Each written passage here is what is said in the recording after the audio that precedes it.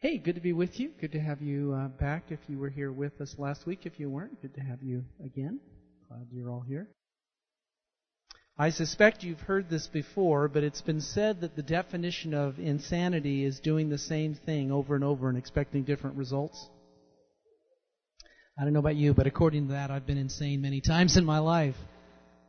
Most of us, probably all of us, have looked at our lives or areas of our lives at various times, and I've identified places that we need or would like to change. The trouble is most of us don't like change, and we like it even less when someone else initiates it. You ever notice that? Peter Senge, the management guru, once said, "People don't resist change, they resist being changed." Jesus talked about change a lot, and in one particular passage, Luke 5:30 through 39, some religious leaders were mad at him again, as very usual. I think it's very common for people to be upset with Jesus and maybe sometimes his followers anyway. This time it was over the religious practice of fasting. And they said to him, "John's disciples often fast and pray, and so do the disciples of the Pharisees, but yours just go on eating and drinking." Jesus answered, "Can you make the guests of the bridegroom fast while he is with them? But the time will come when the bridegroom will be taken from them, and in those days they will fast." He told them this parable, "No one tears a patch from a new garment and sews it on an old one. If he does, he will have torn the new garment, and the patch from the new will not match the old. And no one pours new wine into old wineskins. If he does, the new wine will burst the skins, the wine will be ruined, and the wineskins will be ruined as well. No new wine must be poured into new wineskins, and no one after drinking old wine wants the new, for he says the old is better." Jesus says four things here about change. The first is you can't patch something old with something new. I don't know about how many times you might have tried that, whether that's garments or careers or whatever. Sometimes it just doesn't really work to patch something old with something new. He also says don't put new things into old containers. Thirdly, he says you need to put new things into new containers, the obvious from number 2. And then fourthly, people who are accustomed to the old ways do not usually like the new ways. And I've seen that around church quite a bit before. This past January, we invited the attenders and members of our church to participate together for 40 days to fast and pray. And we suggested that this fast could be from anything, with the purpose to deny ourselves something while making more time for God. And I was reminded last night as I was thinking about this section of the material, how there was an occasion when Jesus and 2 of his disciples were up on the mountain, what is known as the Mountain of Transfiguration, and the other 9 disciples are down in the valley, and they're attempting to minister. This is after they've been trained and released and been out, and the demons are submitting to them and all that kind of stuff. However, in this particular instance, Father brought his son to them, and the disciples, the 9, were unable to minister to him well effectively, and so Jesus comes down, gives them ministers to this young boy, and then later on, the disciples say, "Well, what happened? How come we couldn't do this?" And Jesus said to them, "This type or this kind requires fasting and prayer." And I might advocate, as we think about change and as we think about that definition for change of being that we often hope that change will come sort of automatically by itself, that it doesn't. And there are elements and times when we need to initiate something in order to see the kind of change. And so that was one of the reasons why we initiated this fast at the beginning of the year, for our church, for our leadership, for our members, so that we could experience the kind of change that many of us wanted in our lives. And we heard a lot of reports from various people. That time we had some testimonies. We've continued to hear some reports about the benefit that people had. And one particular person shared with me a very significant breakthrough that they had experienced. And their situation, a fairly mature Christian, someone who a lot of people look up to, but struggled with that sort of daily devotional time kind of a deal, like many of us. And so their decision to fast was to fast from some extra sleep and made the resolve during the 40 days to get up early and to have sufficient time to actually have that time to meet with God. And they did that. They were successful through that time and have continued that throughout this. And the person shared with me just a few weeks ago that they feel as if their life has absolutely, completely changed for the good as a result of that little change of having time on a daily basis with God and initiating the fast of what, or the denial of whatever it is that needs to be accomplished in order to receive that benefit. Well, over the past few months, we have been looking at identifying keys for kingdom living. We have talked about the life of Jesus, and we've said, okay, He wants us to live like that. How do we do that? And we must do that by implementing changes, implementing lifestyle, implementing principles from God's Word, particularly from the life of Jesus, that when they're implemented can help us experience the kind of life that we would like to live and that God would want for us to live, like this individual that I was telling the story about, that they initiated that time with God the Father and have seen their life change, their ability to relate as family, their ability to relate as a in their work situation, their career situation, as well as in many other arenas.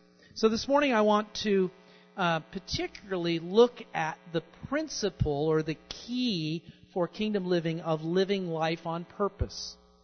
And we're going to kind of take 3 or 4 or 5 weeks here and look particularly at this key of living life on purpose. And this week I want to look at how Jesus lived His life on purpose. But before we head there, I'd like to just pray and invite God's presence. Father, we thank You that this is Your time, that this is something You have initiated, and that we are coming alongside Your heart and Your will to gather together as Your people, to reflect on Your Word, to remember the life of Your Son, to welcome Your Holy Spirit to dwell in us and live through us. And so I do welcome You to be in charge and have Your way.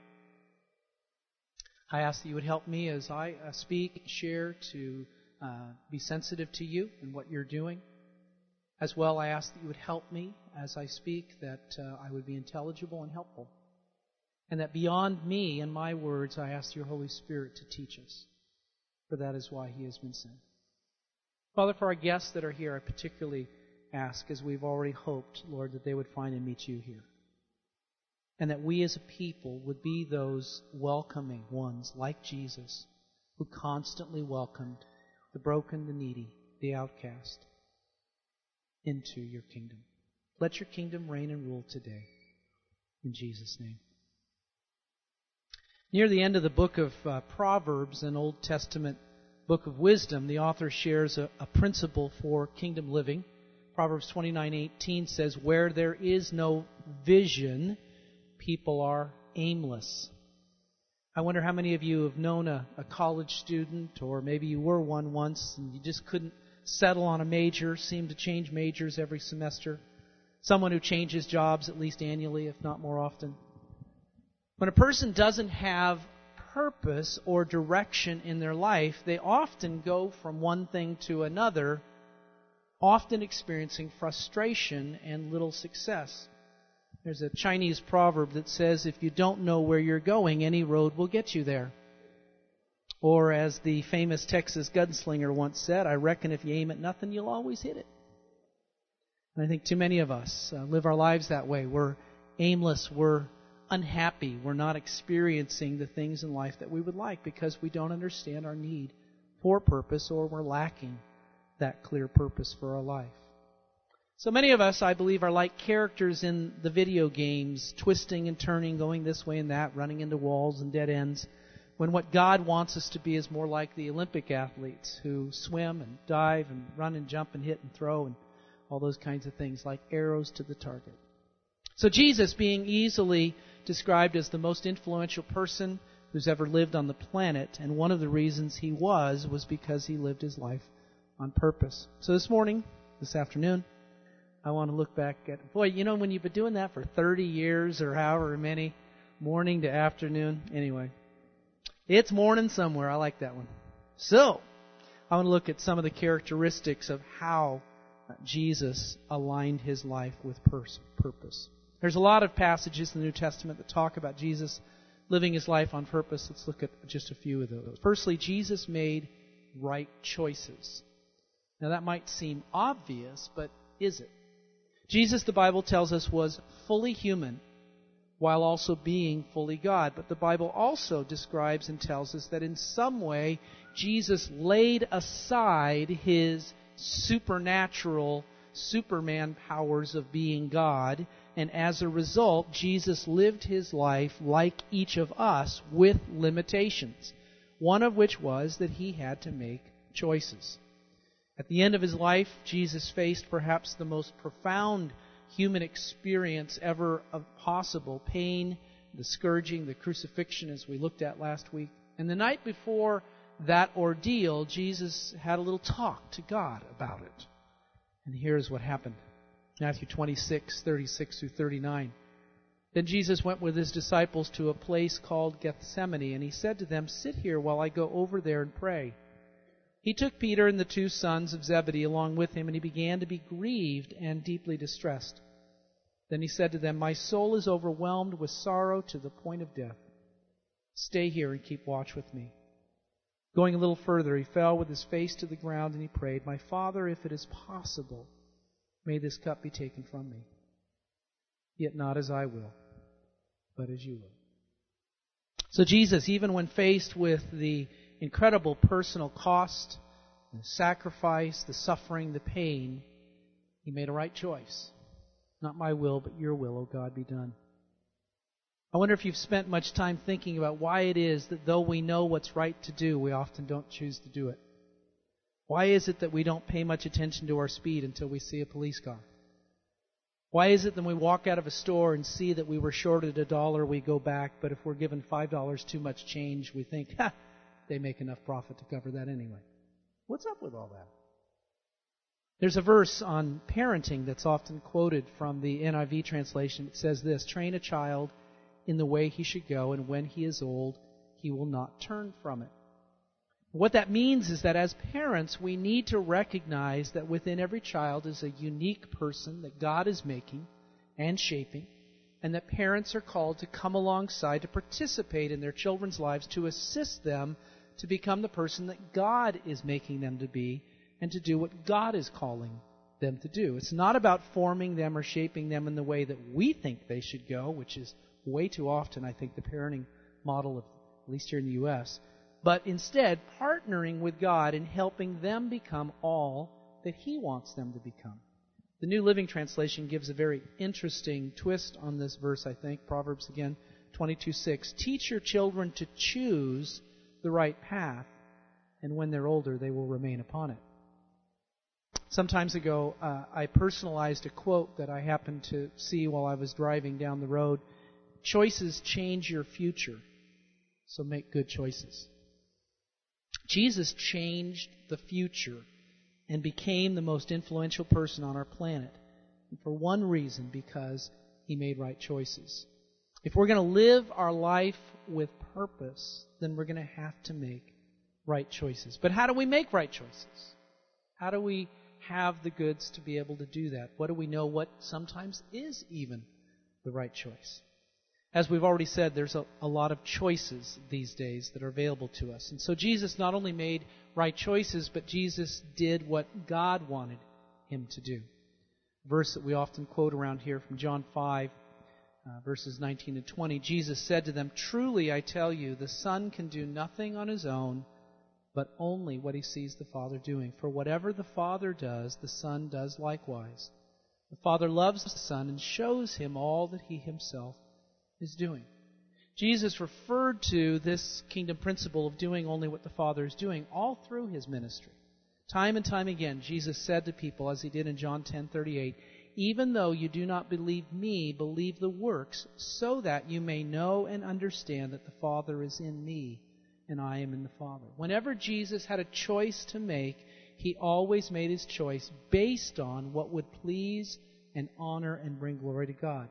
That which would be best for others.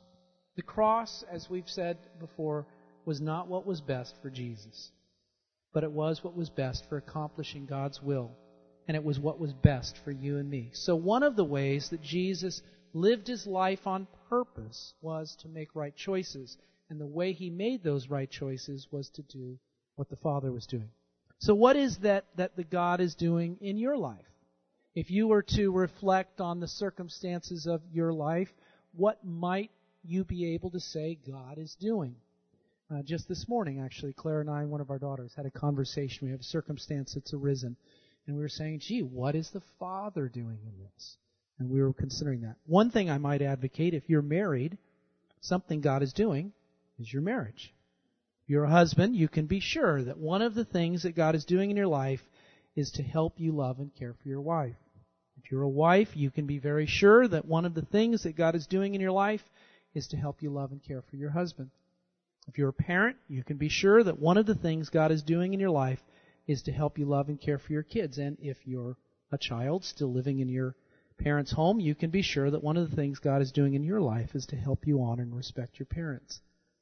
I think sometimes we look too far outside of our lives for what is God doing and what is our purpose, when we need to probably start first right in our own homes. So what else might the Father be doing around you? If you're a follower of Jesus, then one of the things the Father is doing in your life is teaching you about loving His church. A lot of people say they love God but don't like the church. But the church is the bride of Christ. It's also described as the body of Christ. So it's a little challenging to say that we like the bridegroom, but we really don't like the bride. I mean, can you imagine a good friend showing up at a wedding, kind of pulling the bridegroom aside and kind of describing all the things wrong with the bride? You know, her teeth are pretty crooked. You know, she doesn't smile very much. In fact, she looks really mean. And look at that body. Whoa, Dumbo will look better than that. But people do that about the church all the time. It's the bride of Jesus. You're talking about His own body that He gave up His life for. And so I would advocate that God loves His church, even with her crooked teeth, mean look, and out of shape body. So what are ways that you can love God's church? You can talk nice about her. Tell good things about her instead of all the bad stuff that she does. Maybe you can help her get in shape. You know, see something wrong, don't condemn her. Lend a hand. Get on the treadmill with her. You can serve. One of the best ways to get a heart for something is to join in and share the load. And, of course, you can give, as we talked about in the previous weeks. God loves a cheerful giver, so give and give cheerfully. It's the best cause in the whole world. It's God's church. So, two characteristics of how Jesus lived His life on purpose. Firstly, Jesus made right choices. Jesus only did what God wanted Him to do. And lastly, we'll look at today, Jesus knew His purpose. Time and time again, Jesus clearly articulated His purpose. He understood it. He declared it. He lived it. He involved others in it.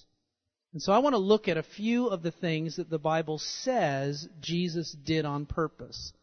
And as we do that, I want to pause kind of after each one and just somewhat sort of reflect, okay, if that was a purpose of Jesus, and Jesus wants us to live like He lived and do what He did, then what might it look like if I was going to live my life on purpose in a similar way? And again, I think that switch from sort of looking at the biblical account, personal account, that's a hard switch to make sometimes. We're sort of so familiar with these biblical words or religious words or ideas, and then to make the shift to me is a little bit hard. So we'll just kind of work on that for just a few minutes together. So what were some of the things that Jesus did on purpose? Mark 1:14-15 tells us that He brought good news. He told good news. Now after John was arrested, Jesus came to Galilee, proclaiming the good news of God and saying, the time is fulfilled and the kingdom of God is come near. Repent and believe in this good news. So Jesus is aware, he understands that God is up to something really significant in and through his life. And one of those things was for him to declare this goodness of God that had arrived and come. So, he had the ability to declare that because he experienced it. So the question is, if we also are to be about the purpose of bringing good news, one of the things we're going to need to do is experience that. And if all we're doing is experiencing bad news, then that's challenging to share good news. If, on the other hand, we have been experiencing and ever have experienced the goodness of God, the love of God, then we should be like Jesus about the purpose of sharing the good things God's doing. So, let's just break it out into conversation for a minute. We're a small enough group to be able to do that. What could it look like for you to be one who lives their life on purpose by bringing the good news of God? I think there's some real basic statements, but then I think there's some more personal statements we could make. Jeanette.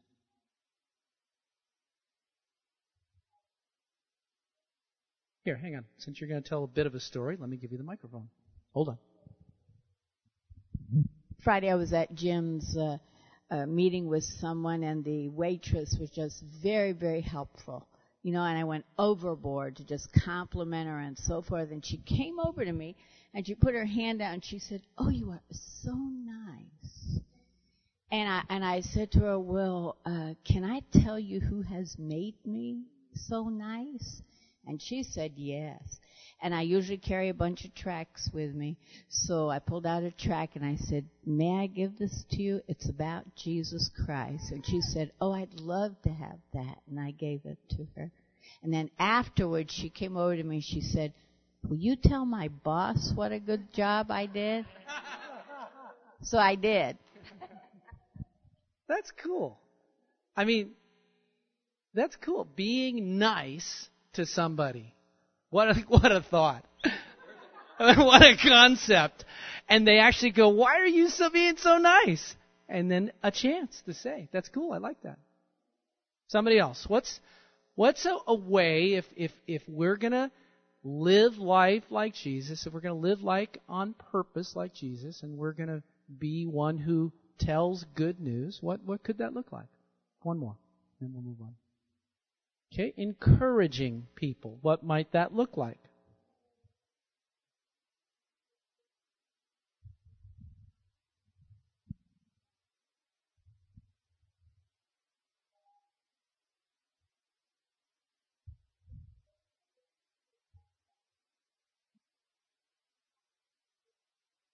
Okay, so coming alongside someone who maybe is feeling discouraged or feeling sort of just kind of down, and you come along and encourage them by identifying positive characteristics of things that you're seeing in their life. You're telling the good news, that the goodness of what you've seen in them. That's cool.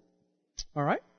Second thing that Jesus did as he lived his life on purpose was he healed the sick. Matthew 9:35. Jesus went through all the towns and villages, teaching in their synagogues, preaching the good news of the kingdom, and healing every disease and sickness.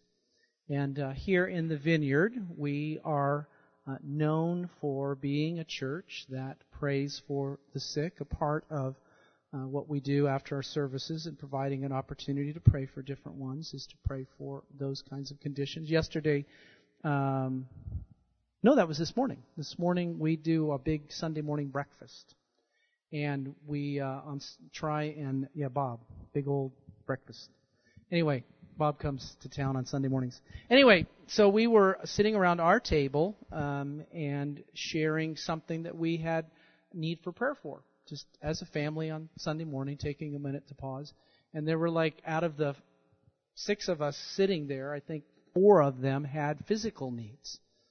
Somebody's back, a knee, an ankle, and this and that.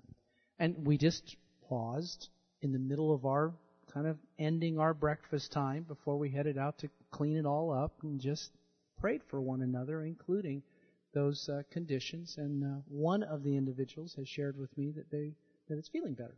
So that's an example of a way that we can be a part of the purpose of healing others.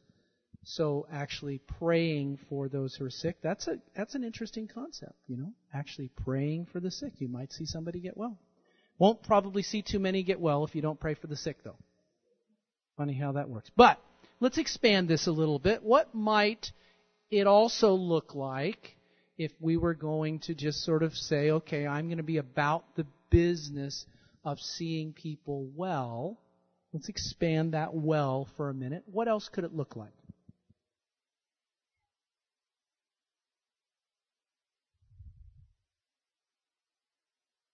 I'm sorry? Okay. Taking them food, good old chicken soup from Martha's at Babcock and Hebner, I'm told has healing effects. I'm not quite sure why, but anyway. So taking people something, okay? Visiting people when they're unwell. It's amazing. I'm sure you could tell us a zillion stories, but how many are alone in those environments? And what it could be like to simply have a smiling face come in and check on you is pretty cool. I remember, I'm going to just interject, I've shared this story before, but it's just so thrilling to me. And Eddie, you take note. Few years ago, I was very, very ill for about 6 months, was hospitalized a couple of times and a bunch of other stuff. One of those times, I was down at the doctor's office.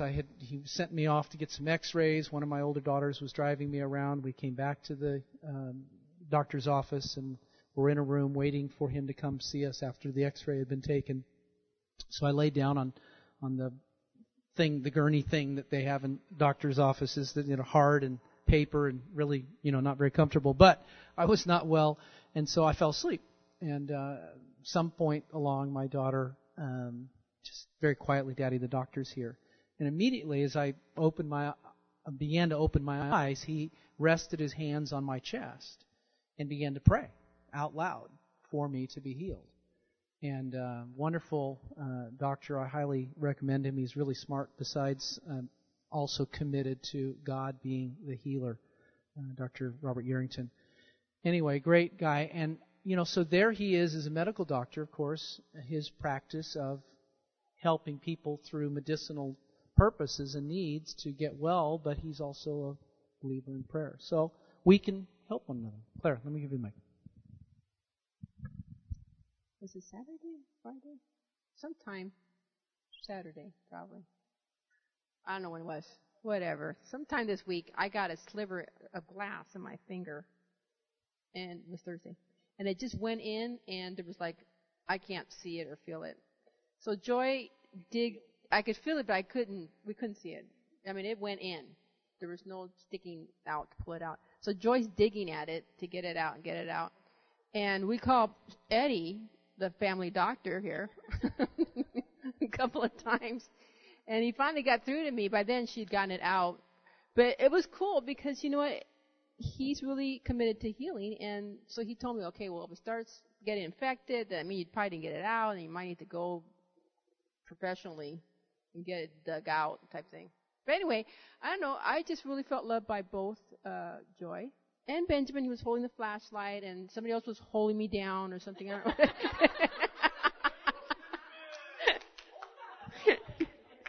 And then Eddie told me, and they prayed. They were praying, God, please get this thing out. Because if you get a glass that breaks, then it kept breaking. So bits stayed in there, and bits, but it feels great. It's really healed. You can't even tell that it was even dug into. Okay. One other comment I'll make is There was an occasion when Jesus prayed for a man who was blind, and after Jesus prayed for him the first time, Jesus asked him, kind of, how's it going? What do you think? And he says, well, I see people, but they look like trees walking. And what we grasp from that is that his vision was still blurred, blotchy, whatever you want to call that. I mean, he wasn't seeing clearly. So Jesus prayed for him a second time. And what I always say about that text is, well, if it took Jesus once, how many times is it going to take us more than that, more than once?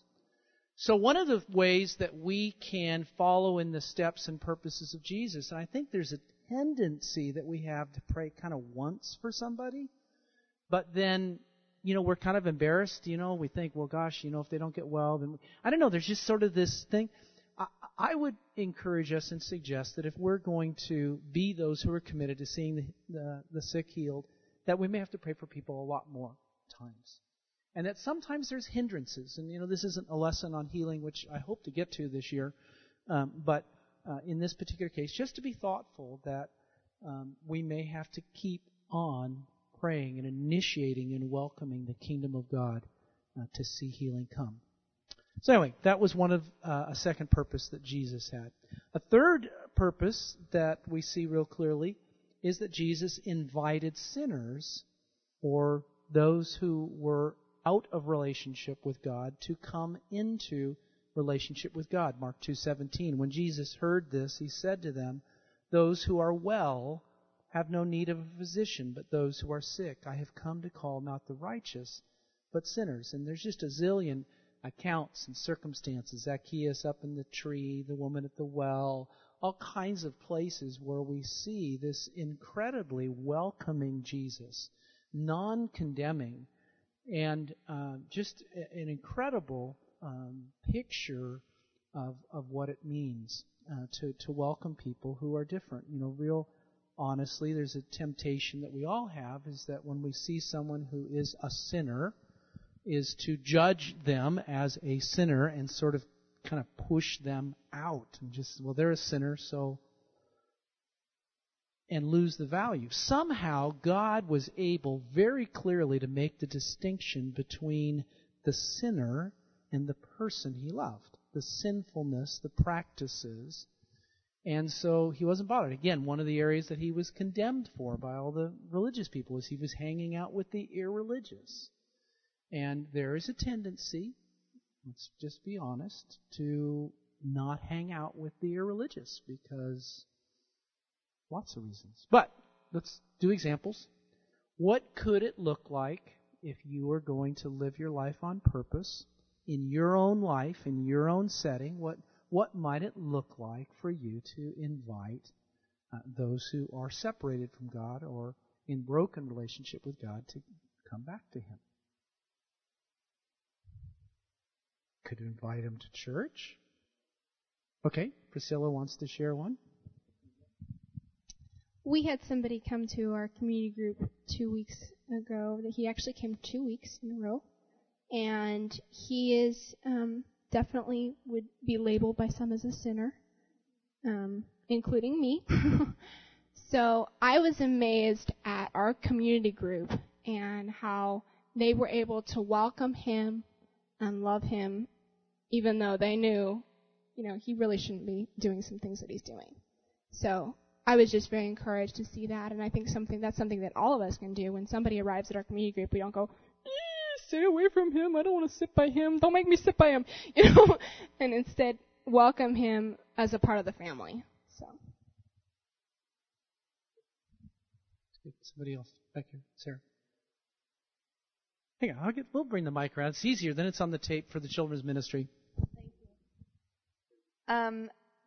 I come from a family of a very anti-Christian family. They view Christians as hypocrites, which a lot of us are. And, whenever my dad found out I was a Christian, he was very condemning. And he felt like I was going to look down on him and that I was going to condemn him. And he actually asked me, he said, "So, you think that your mother and I are going to hell?" And I was like, I'm not going to answer that. And just by loving them and by, caring about them and showing them that I'm not looking down on them, that I still love them the same and that I'm not going to give up on them. And just doing that, my dad actually asked me, he said, "What's made you change?" He still hates Christians. But there's that door that he's opened because of my non-condemning and my, ability to love them no matter what. So. One other one. There was somebody over here. I just know when Shay and Jen just moved into their house, we had just about enough food to feed the whole church. But we had a barbecue, and my wife went around to all the neighbors, invited everybody over. And she goes around and invites everybody over whenever we barbecue or everybody to church. And we did have one neighbor who came over. He had to walk through my house, go through my yard, go through the fence, and over to Shay's house. It was great because he felt comfortable enough. He was drinking a beer. We're all, he had no idea who anybody was other than me and my wife. And we're all just running around there. But it was just great because, he was able to come over, just be himself, and we're all just being our weird selves. But it was a place I was safe in. While he was there, he felt comfortable enough to open up with some things with me that he hadn't shared in the whole time that the 9 months I've been living there. And it's just really awesome because, just simply just inviting people over has really been awesome. Here's a thought for you, something that I didn't really grasp. I don't know why, but I never really grasped until we came here to plant this church, and we have experienced the individuals and the families who have come in, who have been distant from God, and then who have come to Christ. Here's a trick that I never got in my traditional evangelical evangelism training, if we would call it that, and that is that before people are usually willing to love God or to welcome God in their life, they want to find somebody who's loving and welcoming. And so I used to say that before we can really invite people to know God, we have to invite them to know us.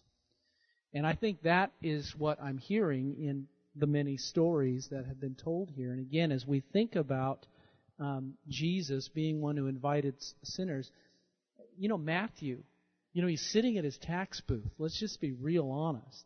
He's sitting there in the midst of his sinfulness because he's stealing from people. He had a job to do, but we're told that in that era that they stole. And Jesus said, "Hey, come hang out with me." That's all Jesus. Jesus didn't point a finger at him. He didn't crucify him. He didn't condemn him. He just said, "Come hang out. Come be with me." One of the things I think we can just really do in just an awesome way is have people to our homes, is have parties. Our culture is very given to, they like parties, they like food.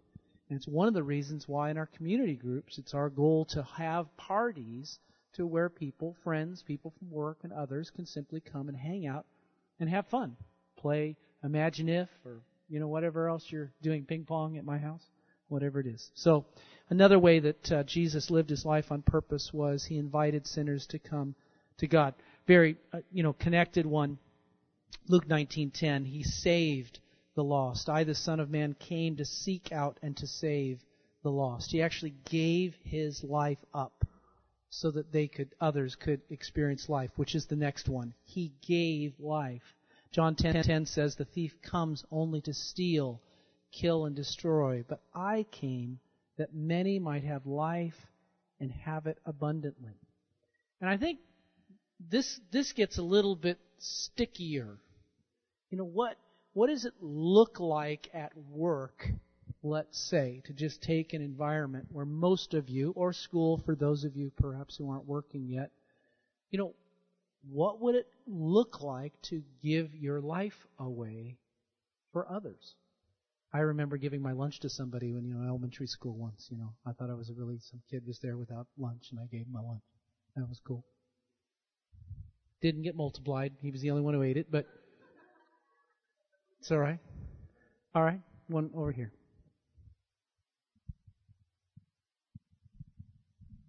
I worked for many years in a vocational school, a business school. And when I left the job, you're supposed to give 2 weeks' notice. So I gave my 2 weeks' notice, and I asked the Lord, what could I do that would be a testimony to my boss, a witness to my boss? Because we had talked a lot over the years. I was there a long time. We had a lot of conversations. And so I went to her and I asked her if I could work for 2 more weeks for no charge, for free.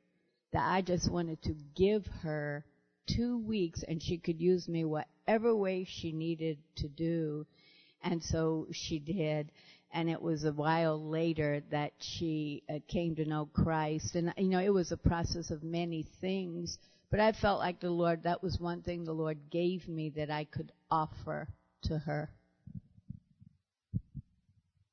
Somebody else.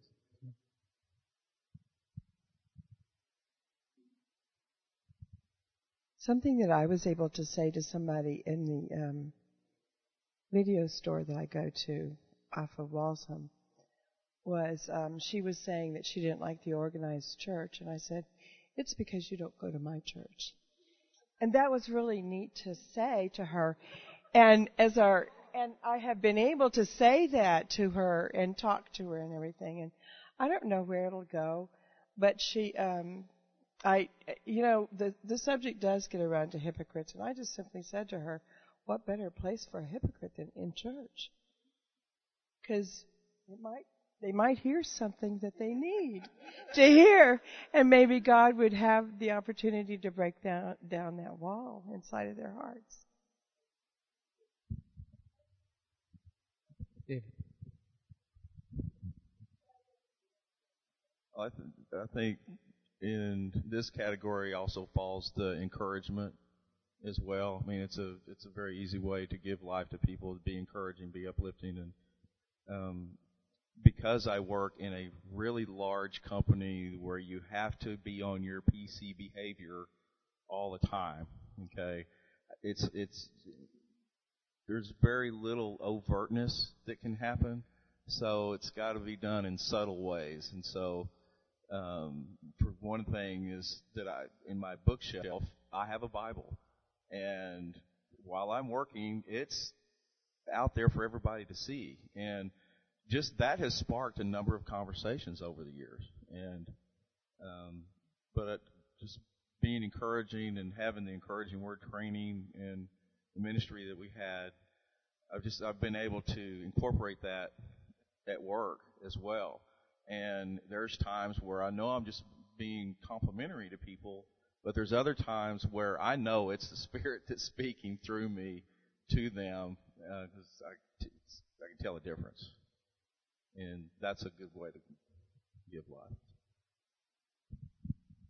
Okay, we'll just kind of move through these last 3. But again, if you would, take the notes home and just consider this, these various ways that Jesus expressed purpose in his life.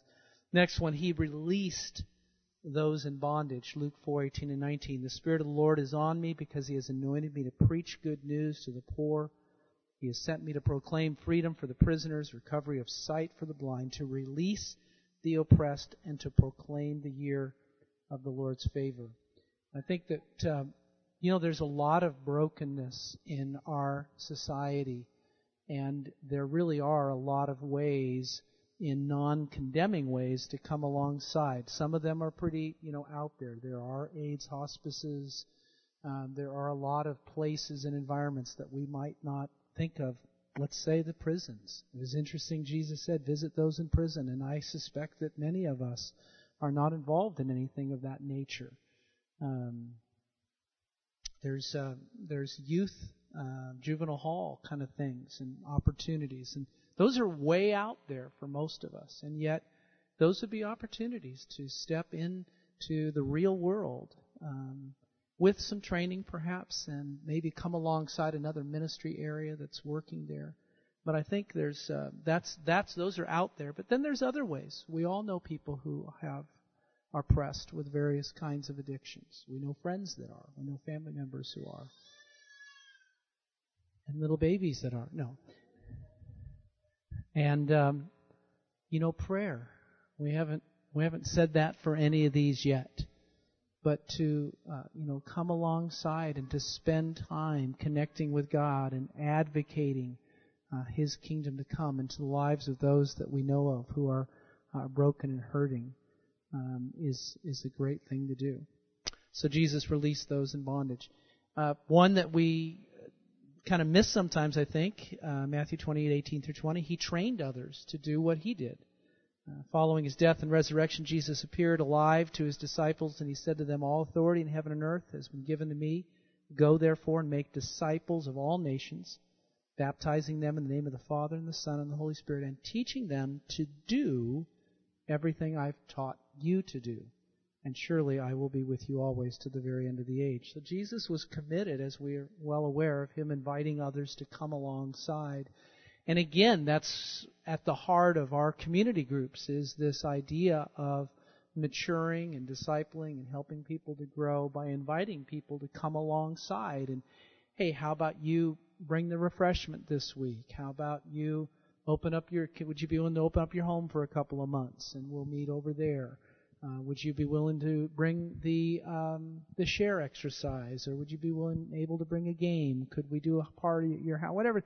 Just ways that we're thoughtful about training and helping others to be able to grow up and to be more like Jesus. And again, it's something I've said before. All of us have been taught something about the Christian life. All of us have some level of resource, from the one who is still sort of approaching to the one who's just kind of coming in, and then those who are further along. We all have something that we can give away and give back to others.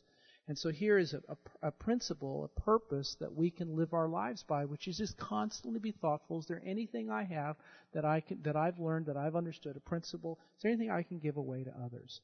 And it's amazing, as Camille said, not Camille, I'm sorry, David's situation, or I don't know whose it was, somebody's situation, the whole thing of just being at a workplace or at the market or something. And if we'll be listening, Father, going into these environments, Father, are you doing anything? And to have people just sort of ask questions or things come up, and again, having a ready heart to be able to engage. Not the full-blown, get the Bible out and start beating them over the head thing, but again, as little as kindness, just being nice to the waiter or waitress. I mean, that is a tough job, in my opinion. My wife was one for a while, and all of us are frustrated when they're not as helpful to us as we would like. But they're still trying to serve, and they still are serving us. So an opportunity to be caring towards them. And then a last one that I would just mention, and there's lots more, but 1 John 3:8, Jesus destroyed the works of the devil. He who does what is sinful is of the devil, because the devil has been sinning from the beginning. The reason the Son of God appeared was to destroy the devil's work. And again, perhaps maybe a hard one to grasp and wrestle through. What would that look like? But again, even having the kind of heart to be willing to, as you drive through the city and circumstances. I mean, there was a pornography shop kind of thing just down here off of between Bandera and somewhere Callahan or something like that, Summit, whatever, off to the right, for years. And every time I drove by there, and every time my family drove by there, we just welcomed the kingdom of God to bring an end to the darkness that was running and was free there. And a year and a half ago or 2 years ago, it shut down. And I believe that, that didn't end it for all those customers, I'm sure, that were there, but and through prayer, we're not going to see every kind of facility, negative facility in the world, shut down, but I think we can have a huge part of welcoming the kingdom of God into our city, our world, our lives, our school. I think there's a tendency for many of us to sort of complain and just sort of with stuff that's going on that isn't God. And instead, to, as Jesus did, to speak to it, I mean, he spoke kind of angrily at times to a few people who were trying to hinder people from coming to God. That's my understanding of what he was mostly angry with the religious leaders for. And not so much that they themselves were bad, but that they were hindering people. So that was a biggie to him. So Jesus lived his life on purpose. He made right choices. He only did what God wanted him to do. He knew his purpose. He understood his purpose. He declared his purpose. He lived his purpose and involved others in his purpose. And so the question, I think, for us, legitimately so, is how are we doing at living life on purpose? Are we living our life on purpose, or are we finding ourselves a bit aimless? Are we making right choices, or are we kind of saying oops too frequently? Are you doing what God wants you to do? Or are you finding yourself out on your own a lot of the time, leading and directing and guiding? Are you asking? Are you just even welcoming him into your day? Father, what are you doing? And what do you have for me today? It can be that simple in the morning. And there may be nothing that passes in that day, but you just might be alerted and wakened to something happening in somebody else's life. Do you know your purpose? For the next few weeks, we're going to be looking at God's purpose for our lives. Here we've seen kind of a scattering picture of how Jesus lived his life on purpose and what were some of those purposes. I just want to spend the next few weeks looking at those as well. So I want you to know this afternoon that God loves you, that he has created you with a great purpose. And that even if you're being a bit aimless, saying oops, doing your own thing, that God is here today to invite you into an exciting purpose of life. Let's pray.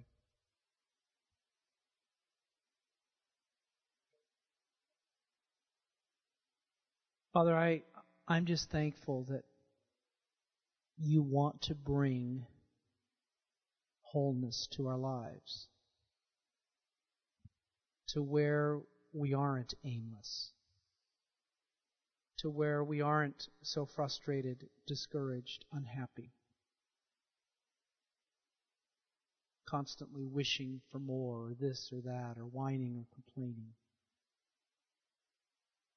And so I just welcome your Holy Spirit to help us to grasp and understand the purposes that you have given us that are not quite as huge as we might think. And so I ask, Holy Spirit, that you would come even today as we have reflected on these few purposes of Jesus, that we could be those who would leave from here thoughtful of being that kind of a person to others. Lord, I just love Jesus. I just love reading about him. I just love seeing that incredible welcoming, that ability to just hear you and to speak to people. And I do welcome your Holy Spirit to transform us into that kind of person. And Father, for each of us, we're all at different points and places in that training process. And you're using others, you're using circumstances, you're even using our own weaknesses to grow us up. And I thank you that you are involved and that we're not left alone.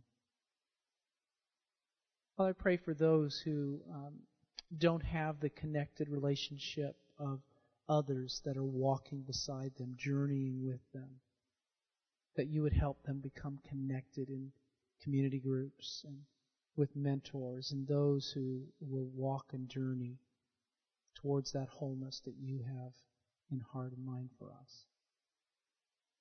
And Father, particularly for those that are here today who are aware of circumstances, situations in their lives, patterns, habits that just really have them discouraged, where they really need and desire to see change, I welcome your kingdom to come.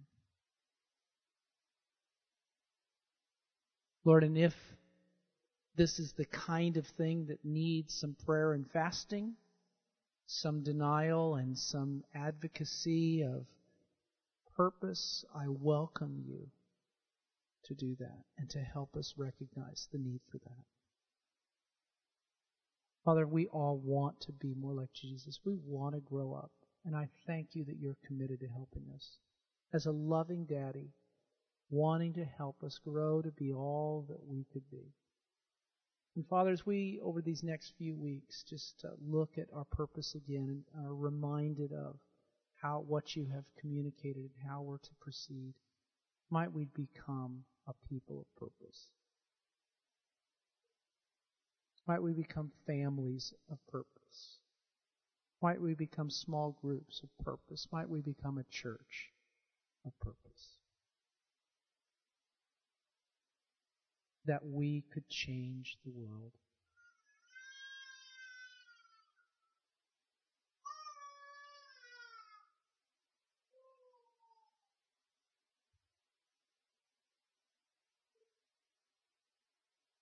Father, Jesus changed the world. And the early church is said to have turned their world upside down. The whole Roman Empire is said to have been transformed by the good news of Jesus Christ. Help us to see that happen again. In Jesus' name. If you're here today and would like someone to just pray with you about whatever those issues, concerns, needs are that are in your life for change, would love an opportunity for us to pray with you. We'll have some folks up here in just a minute. If you're in need of physical healing for any area of your life, we would love that opportunity as well. Some of you may have questions or concerns, just not quite understanding or grasping things that are happening in your life. And again, these folks would love that opportunity to speak with you, pray with you, and talk with you to let God's kingdom come in your life. So, thanks for being with us this afternoon. Might you go forth as His ambassador of good news. Have a great week.